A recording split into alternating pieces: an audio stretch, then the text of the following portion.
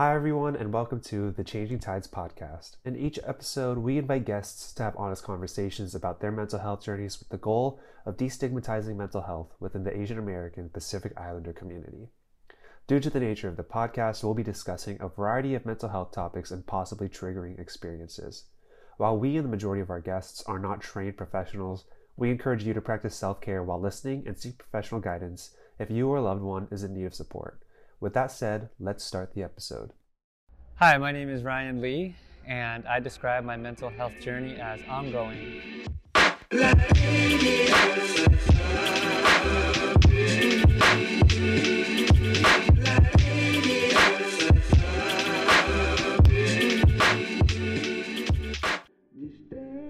Hello, and welcome to the Changing Tides podcast. I'm your host, Matthew Yonamura. Thank you so much for joining us for this episode. With this month being AAPI Heritage Month and Mental Health Awareness Month, we thought that this guest would be a special one, and that's why you saw that this was an in-person interview in that little snippet that you might have seen if you're watching on YouTube. This is an in-person interview that I was so happy to be able to record at the beautiful Terasaki Budokan facility with the director of the facility. I thought it'd be special to be able to finish off this special month for Changing Tides with a special guest.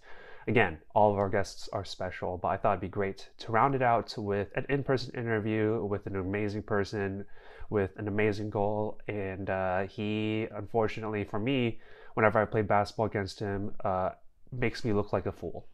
So with that said, I'm so excited for you to see this in-person interview that I did with the Terasaki Budokan director, Ryan Lee. Ryan, thank you for coming onto the podcast. And as the viewer can see, if you're on YouTube, we're in person at the Terasaki Budokan with the director himself, Ryan. And Ryan, before I get into my questions about you and the facility and everything that's gone into it, I want to talk about this ongoing mental health journey. Well, before I jump into that, I gotta say, I love the pearls. If I knew that you were gonna rock the pearls, I probably would have done something a little more extravagant. Well, bro, you came out with the mustache and the Kobe's. I did not do the mustache today either, but you know, I'm going for a more natural look. Okay. But about mental health, Yeah. you know, it's something that, especially in the AAPI community, is often swept under the rug. You know, as a child, I was always told to not show emotion. I played a lot of basketball and I would cry when I lose a game, and my dad would be on me, don't cry. And I'm an emotional person, and I think as I've gotten older, I've learned that showing your emotions, talking about some of the things that maybe culturally are not as accepted or not as talked about are important. Mm-hmm. And so really appreciate Changing Tides for tackling this, especially the space is a very dynamic and ever-changing space, and it's a tall task to set out, but every little bit matters, every little bit counts, and you know, just really happy to be here. You know, okay, well, tall tasks, we're talking about where we are right now. We'll get to that, but you know, that's interesting because, you know, even back when I was, you know, we're not that much of an age difference. I don't know. But like when I was a kid, like it wasn't like as much on my parents, but like in sports, starting at a young age, you're like, man, I gotta be like the guy, quote unquote. And you have to be like masculine, like it's all about like flexing is this whole thing. But you're right, like especially professional athletes now, they're opening up about mental health. So like the landscape's definitely ever growing and changing, but you know, it's interesting to hear like for you, like in sports at a young age, it was like that for you. But you know, I did do my research on you coming into this interview. I read up as much as I could. Don't believe everything that you read, especially not the good things, okay? I mean, no, there's a lot of good stuff. I'll get into it. But everything that you said was about the Budokan, and you rarely spoke about yourself. So, you know, I think that does say something about you and how humble you are. I know this might be uncomfortable for you, but it does say something about you. So like, you know, can you talk about like, where does this come from? You're so humble and modest, but like, where does that come from for you? I would like to think I'm always working on being more humble and being more modest. And that's the truth. I think, you know, you have to stay in that mindset. because it helps you maintain growth, and otherwise you get stagnant and you're just thinking about sustaining, and it's an okay place to be from time to time.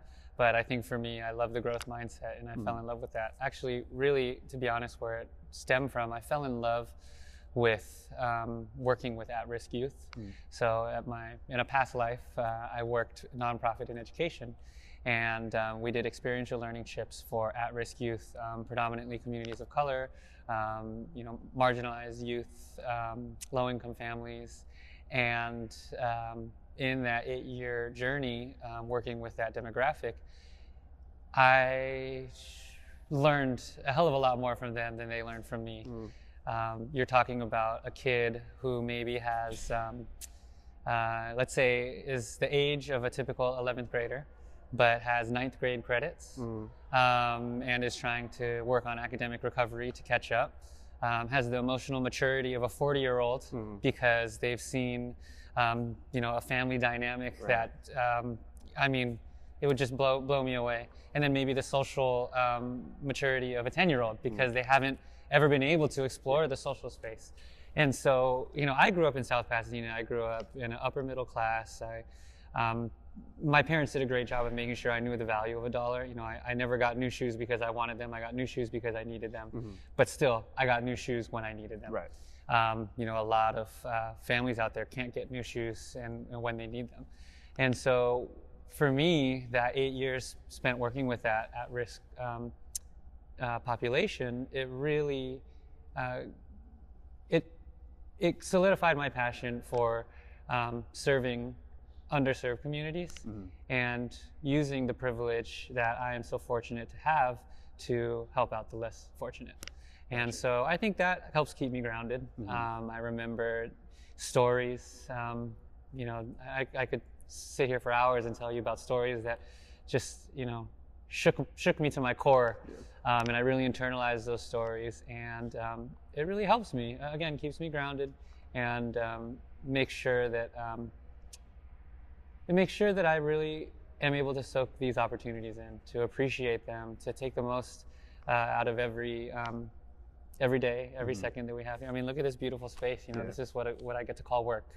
And so, I think that the humility and the humility really stems from my work with at-risk youth. And I want to ask you more about that, but even going before then, because again, I'm asking you about yourself. You're putting it onto these other people already, dude. Like it all goes into that, but I that's not a bad thing, of course. That's a good thing, but very JA. True, very JA. But I want to talk about your love for basketball. Where did that start? And I know you did nonprofit work in basketball, but the same communities that you're talking about. So when did your love for basketball start, and how does it now bring you here to be the first director of the Terasaki Budokan, which the space isn't just basketball, but look at what's around us. It's this huge, amazing basketball facility. So where did this love for basketball start? That's a great question. I actually didn't even really have a choice, to be honest. My grandpa, who has his, my grandparents were one of the co-founders of the Pasadena Bruins organization. Wow. That was probably in the late 70s, maybe early 80s. I could be misspeaking there. But his banner is represented here at Budokan. And it's kind of come full circle. My mom and all of her siblings, my aunts and uncles, played for the Bruins, and so naturally, when I was of age, I started playing Pasadena Bruins. Can I pause you there? Yes. I hated playing the Bruins. The Bruins in my age group, there's this one dude who he started out as the prototypical big guy along with me, because big guys for Asians were 5'10". Yeah. But then he grows and he's like 6'2", 6'3". Oh wow. And then he gets this jumper. I can't guard the guy anymore. That's tough. What was his name? I can't even remember. But Gabe and Kenji, who they remember, they know him. They played north-south with him. Okay. I was not on that level, but anyway. But he torched you. Oh, he did. But anyway. You know what though? It's about those memories, win or lose. You know, that's what competition in basketball is all about. But going back to my love, I fell in love with competition. It teaches you so much about yourself. Teaches you so much about others. I coached basketball for 8 years at South Pass, and what I was really preaching there was, how do we use the game as just a medium to learn lessons that you can apply outside of the court, whether it's in your social life, your academic life, your post-secondary education life, if you wanted to move on to college or move on to a professional career. How are you using the accountability that you learned at practice, the work ethic that you learned in the weight room in the off season, the resilience that you learned after a tough loss? How are you using those to build healthy relationships in your workplace, with your family, with your friends, etc.? So I quickly latched on to just that competitive element, and really learning how to leave it all out there with your team, and then walking away from the game, regardless of winning or losing on the scoreboard, knowing that you're a winner if you went out there and you tried your hardest every day. And so yeah, that I think that journey for me has manifested in so many ways. Initially, it was just as a player. I started coaching and refereeing probably around high school. I coached like a third grade Bruins team. Right. I think it's only right to go back to the communities that help raise you and make sure that you're enhancing that experience for the next generation of youth. So I went back and did some coaching. I was refereeing. I did some scorekeeping. Just try to stay around the game as much as possible. And then in 2014, Curtis Takimoto and I co-founded Not Your Average Basketball Camp, which I'll refer to as NYABC, which is a basketball camp for special needs families. And there's no age limit. We had served as young as 5 and seniors with special needs. And I think that was a really great intergenerational space. And that honestly really opened a lot of doors for me in the way that I approached the game. I saw, one, providing access and opportunity for a community that never got access to the gym. I mean, I was so blessed to just have practice once a week. When I was coaching, I was in the gym every single day. These kids, they don't get an opportunity to be in the gym. No one's reaching out and telling them, hey, you come to this open gym, or why don't you come play with us, So Curtis and I decided we need to create this space intentionally to cater to that demographic. And then I think what was a beautiful dichotomy there was the pairing of the participant with a volunteer high school coach. So, high school aged coach, not a high school coach. So I'm taking kids from my varsity South Pass team, and they're coaching now a kid with special needs. Wow. And I think that moment is so powerful for both sides, mainstreaming, working with people with different abilities. And for the high school varsity team, they're so focused on wins and losses and competition. And like you said, the machismo, being the man, hitting the game winner, breaking somebody's ankles, getting to the rack and one, flexing. And the day at NYABC was about, it's a win if the player is on the court and rolling the basketball back and forth. That's probably more physical activity that they're doing, or in a day-to-day setting. And so it really reminds the players who are in competition all the time to take a step back, to enjoy themselves. And that to me was the most beautiful thing about NYABC. So I'm still looking forward to bringing NYABC here to Budokan. We haven't been able to do it in the pandemic, but I think it goes to show the true multi-use and diversity of the space. So with that, I want to, you kind of led me into a different question, but we'll get back to all of it. But like, when you became director, which I want to get to that origin story, but like, you were the director when this place wasn't even open or fully built yet. Yeah.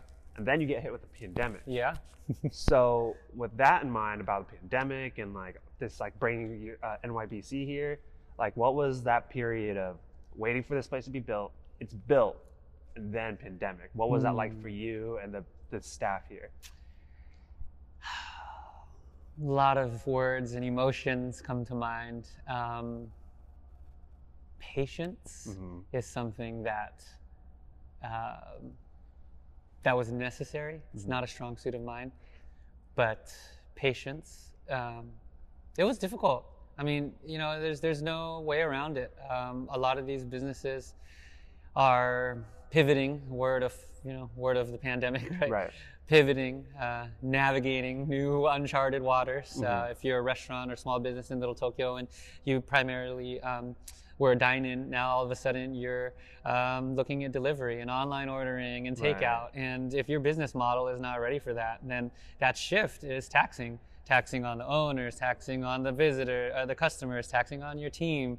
And so for us to not even have a business model, Right. I mean, we had one on paper, and we were very confident in it, obviously, over the 25 years of the life of planning for the ops of this project. But until you're actually here and you implement it, it's just kind of ideas on a page. And so to pivot before even implementing your original plan, it was tough. A lot of times we were building the plane as we were flying it, and it was scary as hell. But I think really what kept our team grounded was our faith in the project and our faith in ourselves, in our team, really.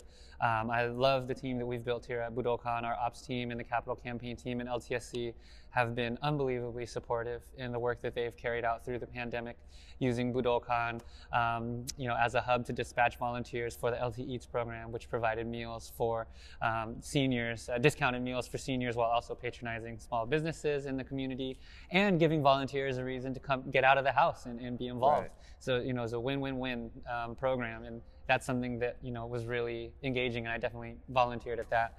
We had a dispatch center here. We were administering vaccines to seniors in the pandemic. Something I never thought we would be doing is administering vaccines in the gymnasium. But in a way, it allowed us to explore a lot of these uses that might have initially seemed tangential to our mission, but now have become a core piece of who and what we stand for at Budokan. So it's kind of blown the roof off of this place in terms of what we can do here, right?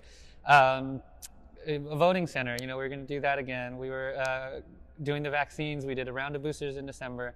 We were talking about doing a silent disco here. Who would have thought? Silent disco. Dodgeball league, pickleball, those were not in the business plan, but those have arose as needs from the community. And I think a community center, the truest community center serves the needs of the community. Right. So we need to be amazing listeners and hear kind of the voices that often go unheard here, and make sure that we're catering to those populations that would love to see those types of unique activities here. Yeah. Because that's like one of the first things I was thinking about, like when this place opened, was, man, what horrible timing. That was a bunch of businesses, but for you guys, like, what horrible timing. But then the different ways that you utilize this space were ways that you wouldn't normally expect. That's right. Like, especially when it's such a state-of-the-art, wonderful, like, gym, like, not downscaling, but turning it into a totally different use of a vaccine location, or like a hub for LT Eats. It's it does like open up your perspective, I guess, in a way that you wouldn't normally expect. I didn't really think about it that way. 100%. But getting back to now you becoming director here, back in 2019, right? 2019, yeah. So how did that come about for you? And what was that process for you to become the first director here? Exhilarating. I've told people in the past that if I were to have dreamt up a dream job for myself, it would have fallen short of what I get to do here at Budokan. And I guess that's, again, going back to, there's not a day that I don't feel lucky and blessed, and that's where the humility, it plays a huge part of my work here, because I am so lucky and I am so blessed, and I understand that. We're sitting in my office right now. It's a beautiful. It's a little small, but we make it work. It's just 14,000 square feet, no big deal. But I initially, in a weird way, I've been preparing for this job all of my life. I was really involved in Little Tokyo and in the JA community as a kid.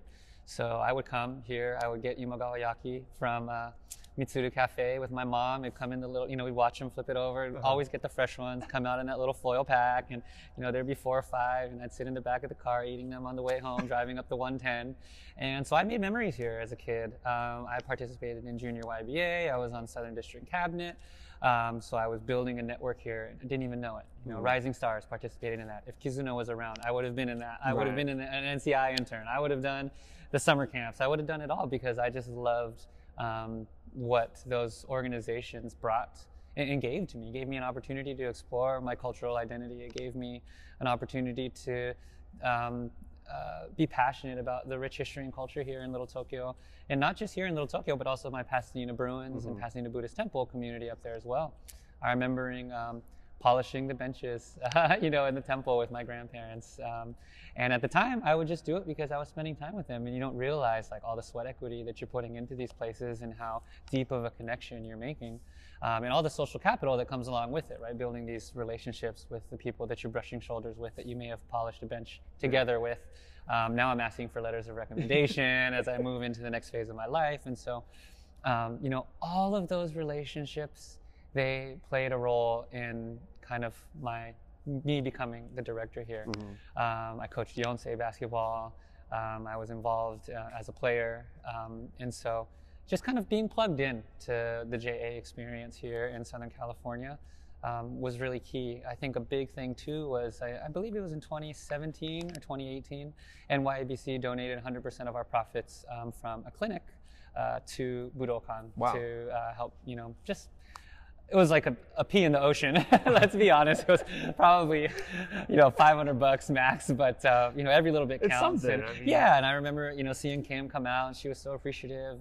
And at the time, we knew each other, but she was that Capital Campaigns.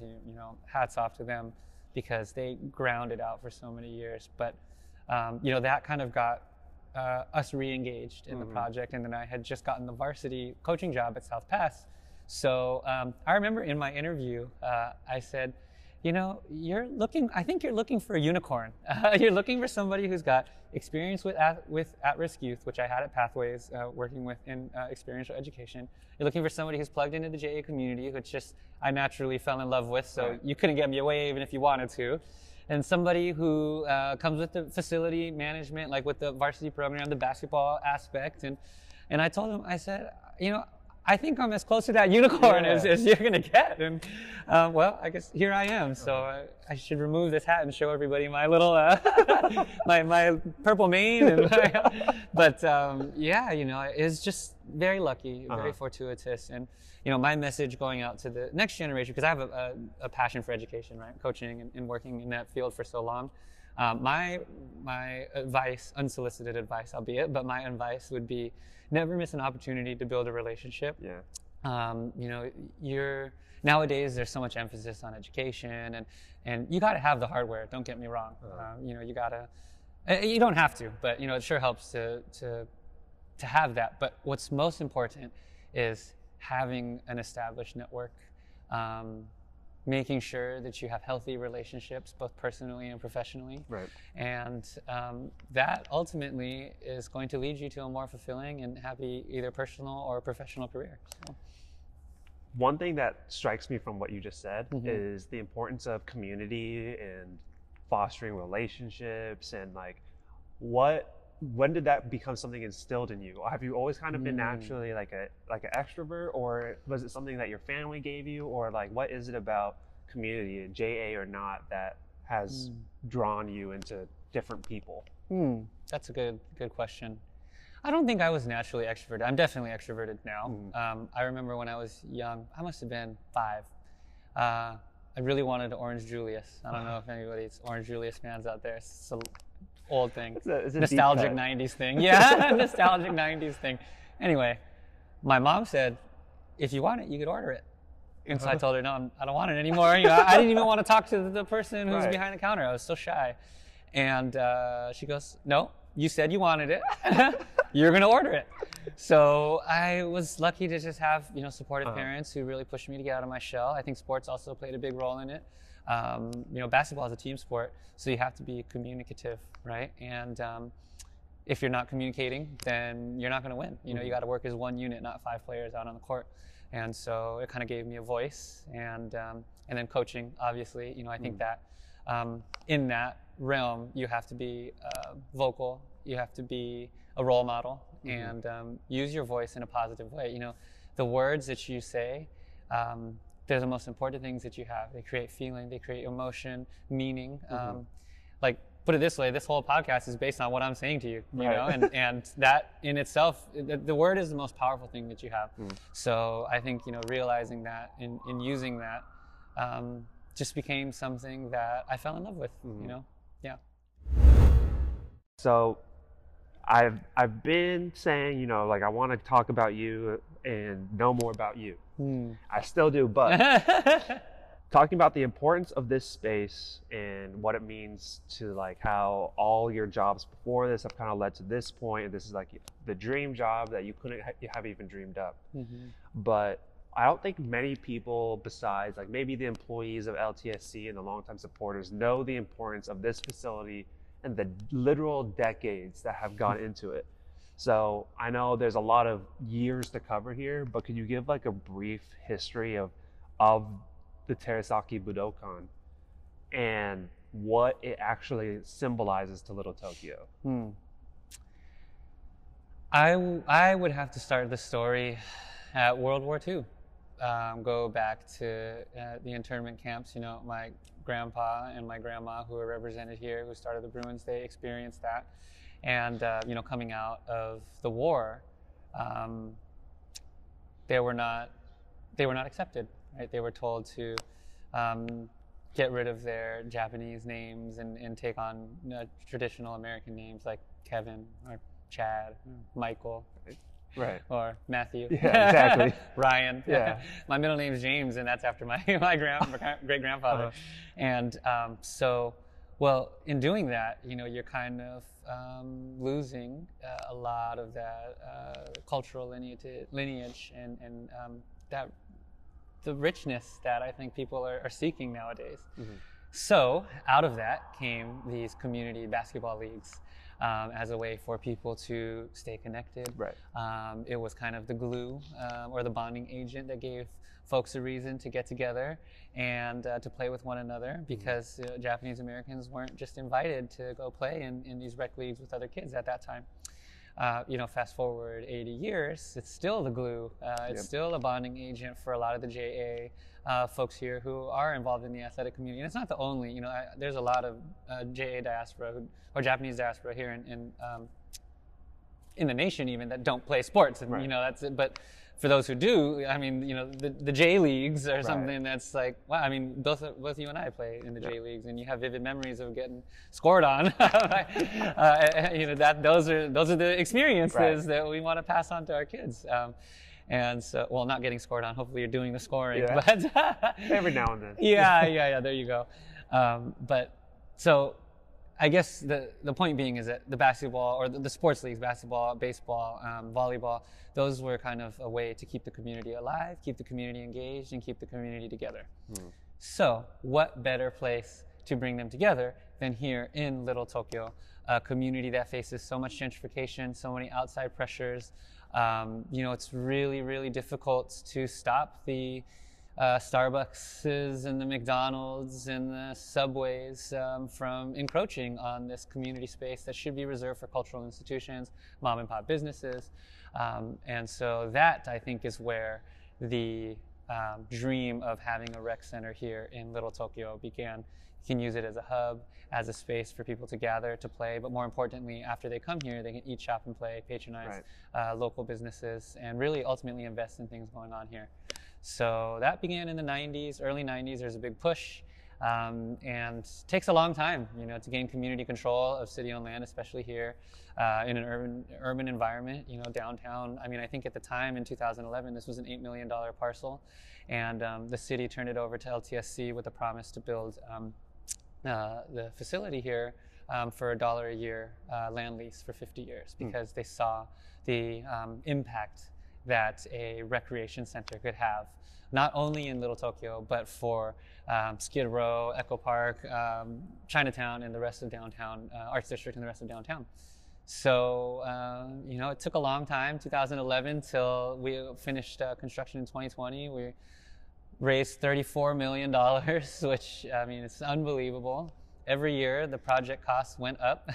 You know, the capital campaign team, Scott Ito in particular, he always makes a joke, like he hit his fundraising goal 4 times. You know, he's like, all right, I'm done. Looks at the project cost, it's 3x of what it was, you know, 2 years ago. And so, but all good things are worth waiting for. And I've been saying that about our grand opening, about this facility. And now you can really see the positive impact that it's having. We have a dedicated brochure. It's called Play Little Tokyo. Be sure to grab it on the way if you're ever here at the facility, but it highlights legacy and small businesses. It has a map of Little Tokyo. There's advertising space that we've provided for free. Nice. And that's part of our mission here, is to serve the community. A rising tide lifts all the boats. So if Little Tokyo is hurting, but Budokan is thriving, that's not going to be the case, right? If Little Tokyo is hurting, we're hurting. If we're thriving, Little Tokyo is thriving. And so I think it's important to look at the ecosystem in its entirety.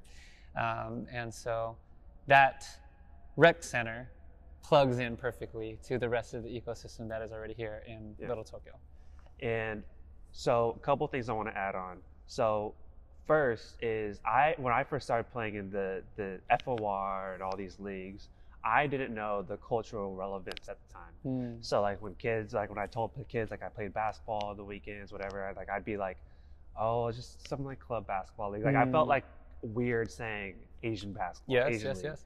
But like once you learn about the cultural relevance of World War II, the concentration camps, and the impact of why they were made, it's something that I wore on my sleeve. It's like, no, I'm proud to play in this JA league and like make these friends and form these relationships and make these memories. So I'm really glad that you shed light on that, because I think, let's say there's a kid listening to this, or, maybe some kids played in the league and they didn't know the cultural relevance. It's like it's a great way to share it on a platform. But to go on to, the relevance of this place, and I'm glad you connected it all the way back. But one thing that Margaret Shimada and Mike Marase, who have been longtime LTSC employees, and one thing that they really told me about this place when I got hired at LTSC was the Budokan is it's a footprint. It's to say we're here to stay. Yeah. Because there have been times when Little Tokyo looked like it could have vanished in the past. 100%. And like for me, that's a weird thing to imagine about not having Little Tokyo, but this is saying we're here to stay. Yeah. So rec center, it's a unifying place, but it's also a symbol of Little Tokyo, Japanese culture in LA. It's all here to stay. So with all of what you said, I try to throw in a little bit of extra context, but just knowing the history of this place, like what does it mean to you, this full circle thing with your grandparents, to be the director here? That's what it means. Just a sigh, big sigh. To be honest, it means that there's still a lot of work to be done. I think that having a place like this and celebrating it, we just had our grand opening a year and a half after it was supposed to take place, and that kind of tied that up nicely in a bow. But now the real work begins. The work of making sure that we're engaging the market rate residents here in the brand spanking new market rate housing, and how do we convert them into healthy community members who are showing up to community meetings, investing in the community here, building a family and staying, getting involved, whether it's here at JACCC, Go for Broke, National Education Center, JANM, some of the other East-West players. I could go on and on and on. But patronizing businesses here. So to me, what does it mean? It means that we still have a hell of a lot of work and uphill battle, I would say. And it's a good place to be, though. It's a good place to know that you have work to do, and that you're not resting on your laurels. Right. That's in basketball, you call it a trap game, right? Like, or like a hangover. You come off of a big win, and you slump the next day. Well, we can't have a hangover. There's no time for that. Now it's time to double down. Now it's time to put our, the pedal to the metal and make sure that we're using the momentum that we've gained from grand opening and from these 20, 25 years of grassroots, campaigning and marching in the streets. And we capitalize on that now by converting those folks into program participants, into renters of the space, into organizers of free and open to the public community events, volunteers, donors, you name it. So, when I think about it like that, I got to get off this podcast and go send some emails. And, no, just kidding. Of course, I can always make time for changing tides. This is such an important it's such an important piece. Appreciate it. Mm-hmm. One thing that's surprised me as of late is the like cultural side of things outside of like JA, but like you're making waves in like Undefeated. Like you guys are listed on the Undefeated like list of LA gems. Like my buddies who like at Union LA, like they come to the Little Tokyo Table Tennis Club, and like in the pop culture side, Terasaki Budokan's starting to make its name, not just with like the JA community and like the older folks, but it's pretty cool to see the stuff that's happening with you guys. But whether you like it or not, you are kind of the official face of this place. Mustache and all. Yeah, unfortunately. No, no, you wear it with pride. You know you do. Is there any pressure with that, of being like a public figure, you know, quote unquote, in that way of this place? Pressure. I don't know if it's, I mean, yes, I guess the easy answer is yes, but I don't know if pressure is the right word. Okay. Maybe like a responsibility. You know, pressure to me feels like something that's like you don't want, right? There's a negative connotation to that. No one really, well, I guess some people like mama mentality, maybe Kobe loves the pressure, and maybe that, I'm not telling you I'm Kobe, but just a little bit, you know. He just learned a lot of his moves from me, but that's fair. But yeah, I guess, you know, if you look at it like pressure, it's something that you're maybe trying to escape, or maybe it's something that you're trying to rise to. But I like to think of it more as a responsibility, and growing into that responsibility is important. And so I think the pressure really is on the community, if you want to use, the responsibility, right? Like you just mentioned Undefeated and Little Tokyo Table Tennis and the Far East Lounge programs, the senior programs that we have, Mikasa, which is our after-school youth program that's free, senior programs are free. So you're talking about all these uses here. And really, when you talk about, okay, there's a lot of pressure on this place to succeed, well, that pressure is on all of us here. It's up to the community to come activate this space. We're sitting in this space right now. It's beautiful, right? But it's only beautiful when people are in it. You know, in the pandemic, it was so boring here, and that's just. I mean, I loved it. It was like, wow, this place is so beautiful. I can't wait till people are here. Yeah. I can't wait till Gatorade gets spilled on the floors. I can't wait till there's shoe prints on the walls. I can't wait till there's toilet paper all over the bathroom. I say that now, but I was the one cleaning it all up. But that's the truth, you know. And so I think. When we talk about the pressure, of course, you know, I think head of the snake, but you know, we have a very flat organization, very collaborative team. And so in that sense, like, you know, we really trust in our partnerships, in our relationship building, whether it's with the facilitator of Little Tokyo Table Tennis, the Undefeated team, the Far East Lounge facilitators, Mikasa, resident services team at LTSC. You know, those are the ones who have really stepped up and I guess in a way have taken all that pressure off of our team and off of me, because they all have done such a phenomenal job of activating the space. And I think, you know, once people get in here and see kind of the grandeur of it all, it's really my job to just shut up and get out of the way and not talk them into not using the space, you know. It'll sell itself. And so I like to hear myself talk, so I just got to make sure I don't talk too much. And, you know, they'll walk out of here and they'll definitely want to come back, so. Talk away on the podcast. I know. But, you know, you talked about the grandeur of this place, and we just had the grand opening. I see what you did there.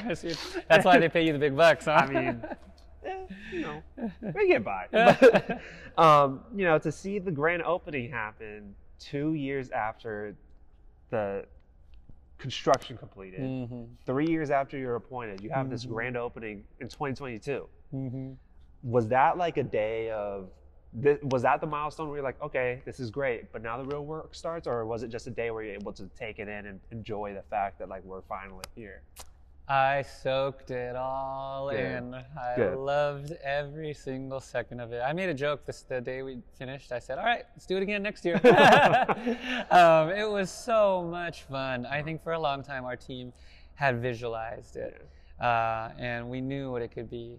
And even then, it exceeded our wildest expectations. And that really goes to show you the amount of community support, kind of like what I said.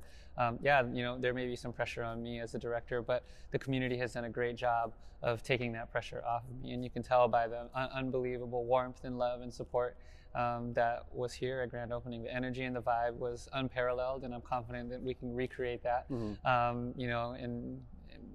in another event or different events even. Right. But everything happens for a reason, right? So in the pandemic, we talked about being tangential, those tangential uses, which have now kind of opened our view about what can be offered here, what we could do here. And I think the benefit of the silver lining of having to wait a year and a half for grand opening is that we were able to launch programs, we were able to build relationships. And so instead of pulling on other folks to kind of come and be a part of the celebration, we looked inward and said, this Sho Tokyo Kendo Dojo uses our gym on Friday nights to practice, so let's have them perform outside. We're thinking about launching a hula program, so let's have that hula facilitator, the Kumu, the teacher, let's have him bring his halal out here.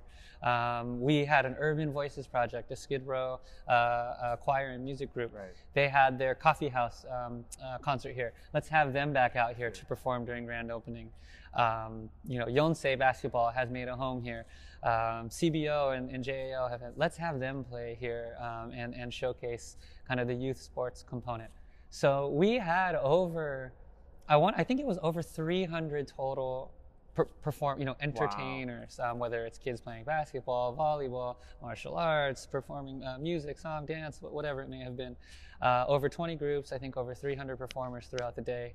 And just pure elation. We had a ribbon cutting the day before, and we were here till maybe about 7 or 8 p.m. setting up for grand opening, and we had pretty early call time on Saturday morning. And someone had asked me, like, you gonna be okay tomorrow? I think it was Friday night setting up for a grand opening.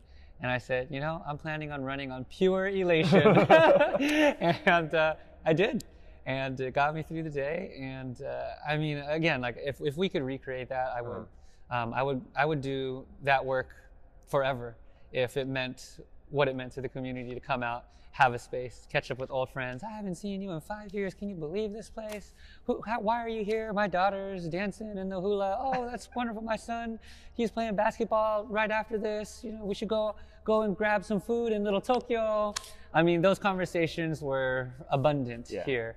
And so, again, while our team could visualize it, it was great to see that vision play out and give everybody an opportunity to enjoy that same thing that we had been seeing for years and years and years. And it's amazing that you named the groups that you named as in the community ones, because you didn't even mention like Jerry West, Sakura Kokuma, like bigger names. Like, of course, all credit to them, but like you mentioned the community members first, and I think that speaks to you and what this space means and the community forward aspect. So you're really practicing what you preach in the community aspect, and I think that's amazing. But there's that grand opening was just last weekend from when we're recording this. But what is next for not only the Budokan but for you? I'll be on vacation through the end of the year. For Budokan, our goal for grand opening was to generate momentum, right? Get people here, get them to see the facility. Wow, we could have a concert out there. Wow, we could host our basketball tournament here. We could have a board retreat in the community room. By the way, shameless plug, I forgot to mention J-Town Taiko, our karate program, the partnership with Japangelis, the small businesses who came to vend, Aze and Koraku. Thank you so much for all of your help. And anybody else who I may have left off, I'm sorry. There's so many. There's shameless plug, yes. There's 300. Yes, that's right. Sakura, Jerry, really appreciative of you too. So again, anybody else I left off, I'm sorry. But our goal for grand opening was to build momentum. And I think it's safe to say we've accomplished that goal. So it's funny because we're 3 times as busy as before grand opening. We see, 5 to 10 inquiries come in a day about use for the space, about when are you going to launch the youth taiko program? My kids can't wait. They've been waiting ever since they saw the J-Town Taiko Club perform on the plaza at grand opening. When's the hula class going to be? What about free yoga classes? So, we're looking at about maybe another 3 to 5 program launches before the end of the year. Not to mention our regularly scheduled programming, like our summer camps moving into our 2nd year, our Budokan leagues moving into our 3rd year, or 3rd season, sorry, our volleyball tournaments moving into their 2nd year, looking into launching volleyball leagues. So the momentum has been built, and it's funny because, for a long time we were saying, all right, once grand opening happens, we'll just, be able to take a breath and relax. And we definitely caught our breath, and we celebrated, and, we relished in the moment, because otherwise those moments become very fleeting, and you just are on to the next. So we definitely enjoyed it. Good. But that time has come and gone, and now it's time to get back to work. So for me personally, this might be a little too much, but just got married. So that was, one of the most beautiful days.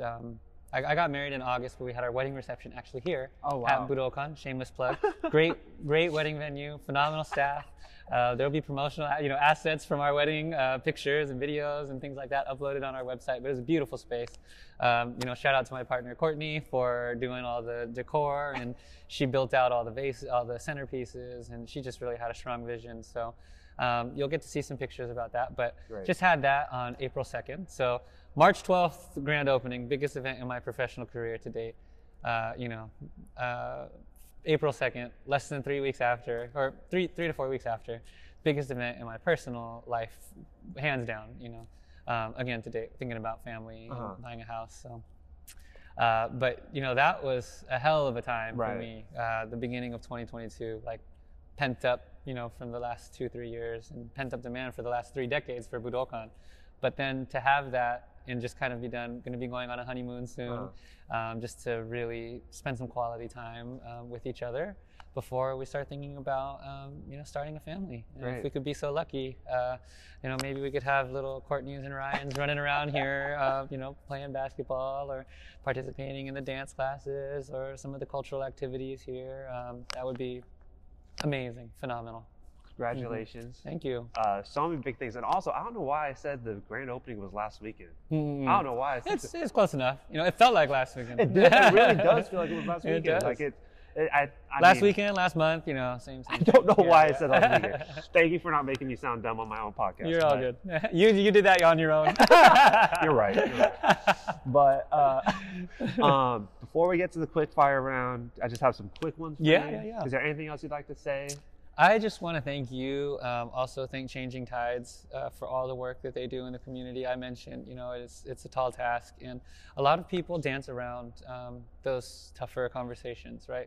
The ones that people don't want to have, the ones that make you uncomfortable, the ones that are fierce and tense sometimes, but so necessary. And I really applaud Changing Tides for tackling that space head on. They got great leadership in you and Margaret and the CT crew over there. And, shout out to Cortland, who helped actually on the Budokan team. And I know she's probably still involved with Changing Tides in some capacity. If she's not, shame on you. We need to get you back in the community. I just want to thank Changing Tides for having me here. And, if you ever need anything from us at Budokan or from me personally, please don't hesitate to reach out. And that goes for anybody listening here today too, being a community center. That's what we're here for. We're here for the community. That is on record, so we're going to hold you to it. There you go. Yep. But thank you, and quick fire round. Okay. If you're ready. Yes, I'm ready. So you're talking about basketball. I know you hit the game winner on the grand opening day. Yeah. But scripted night before. Stop it. I saw the footage. That was not scripted. I said Steve Nagano, no. Scott Ito, no. Ryan Lee hits game winner. Yeah, okay, let's do it. Dude, I saw the footage. That couldn't have been scripted. It's crazy. But you are a hooper. I played against you, Ryan. It sucks to guard you. No, not at all. You're too shifty. I don't know what it is about you, but What pro do you think you play or plays most like you? Not Plays what pro most do you, like me. so let's make sure that's clear. Not pro do you think you play like? What pro plays like you? Who moves well off ball and is not athletic and has an okay jump shot but can't play defense, got no bunnies. Let's go with Kevin Durant. Low key. No, I'm just kidding. Maybe not that athleticism. JaVale McGee, Dwight Howard, LeBron James, Kyrie Irving. I don't know if you've heard of any of them. I like I said earlier, Kobe modeled his game after mine. Very true. Sorry to give you such a sarcastic and funny answer. No, but, honestly, KD isn't far off because you get to your spots. I get to the spot, yeah. You get to your spots and you're kind of unstoppable. I like that. You're too modest. But would you rather be able to shoot like Steph or dunk like Ja?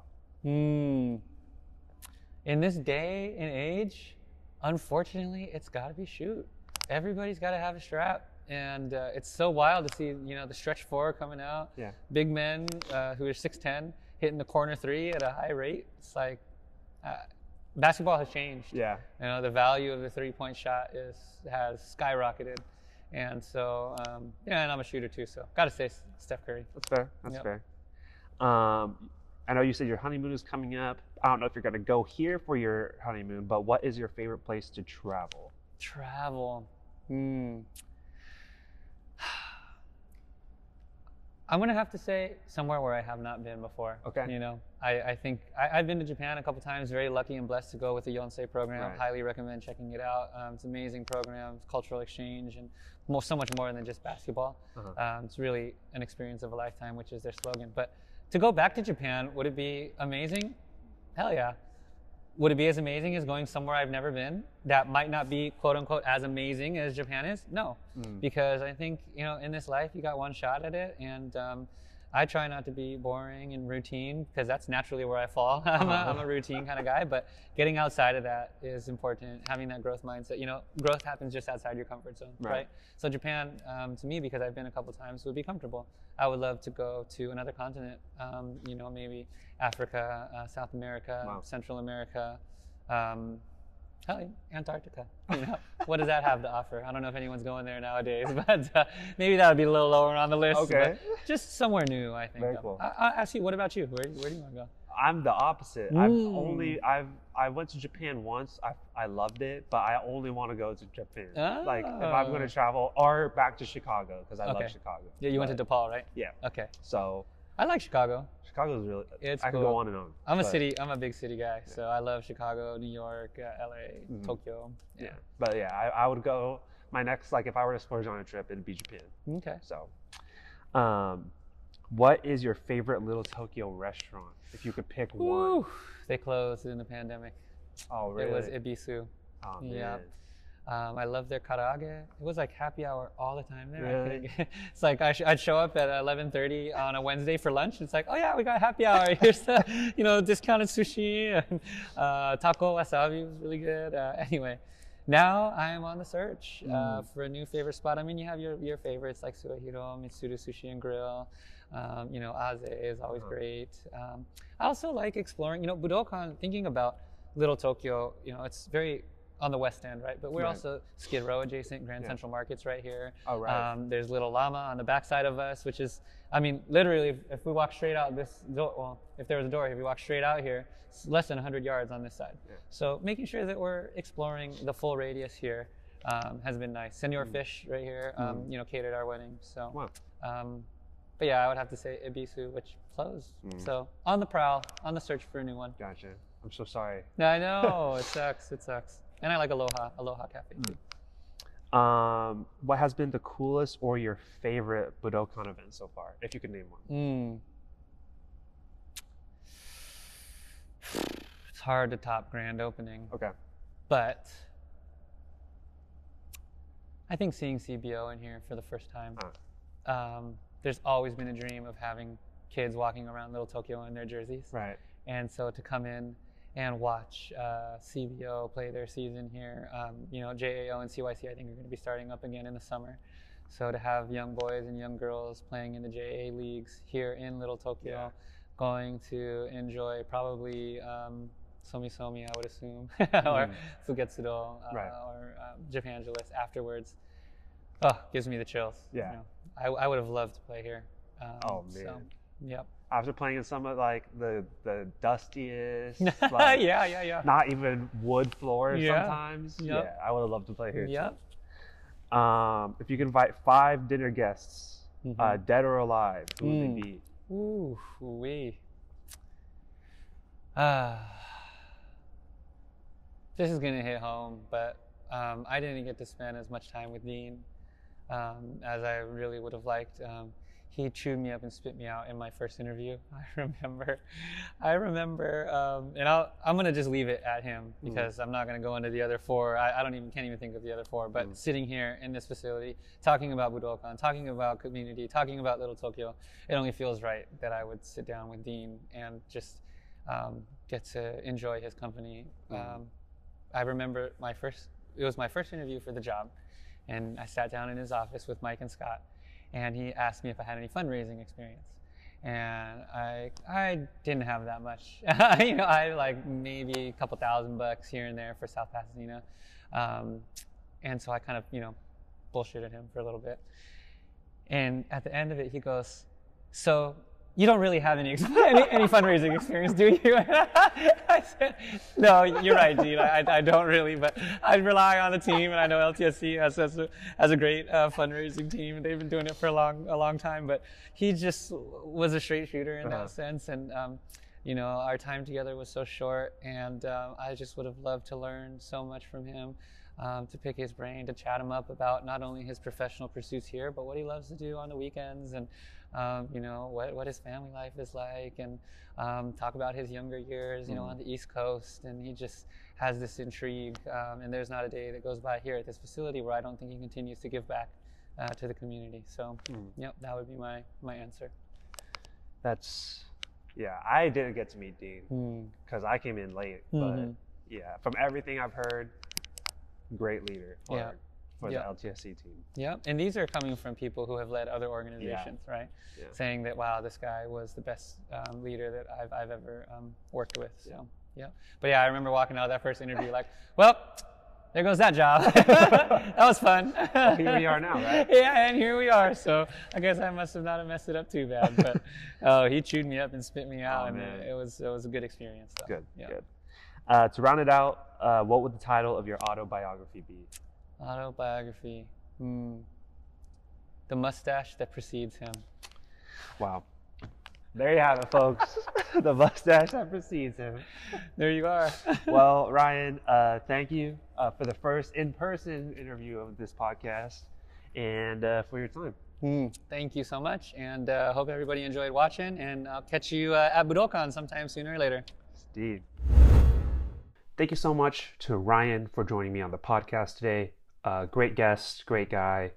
Love talking to him and hearing more about him. I've only played basketball with him prior to this, had conversations here and there, but to really get to know him a little bit more was really special. So if you enjoyed this episode, you can subscribe to our show for more episodes that release on every other Tuesday, and give us a rating or a review on your favorite podcast platform. If you would like to support our show and help us grow, you can do so with a donation at the link at the bottom of the episode description. To hear more about Changing Tides, follow us on Instagram at LTSC_Changing Tides, or check out our webpage, thechangingtides.org. I said web page like an old man. Website, thechangingtides.org. Let's continue to change the tides on mental health. We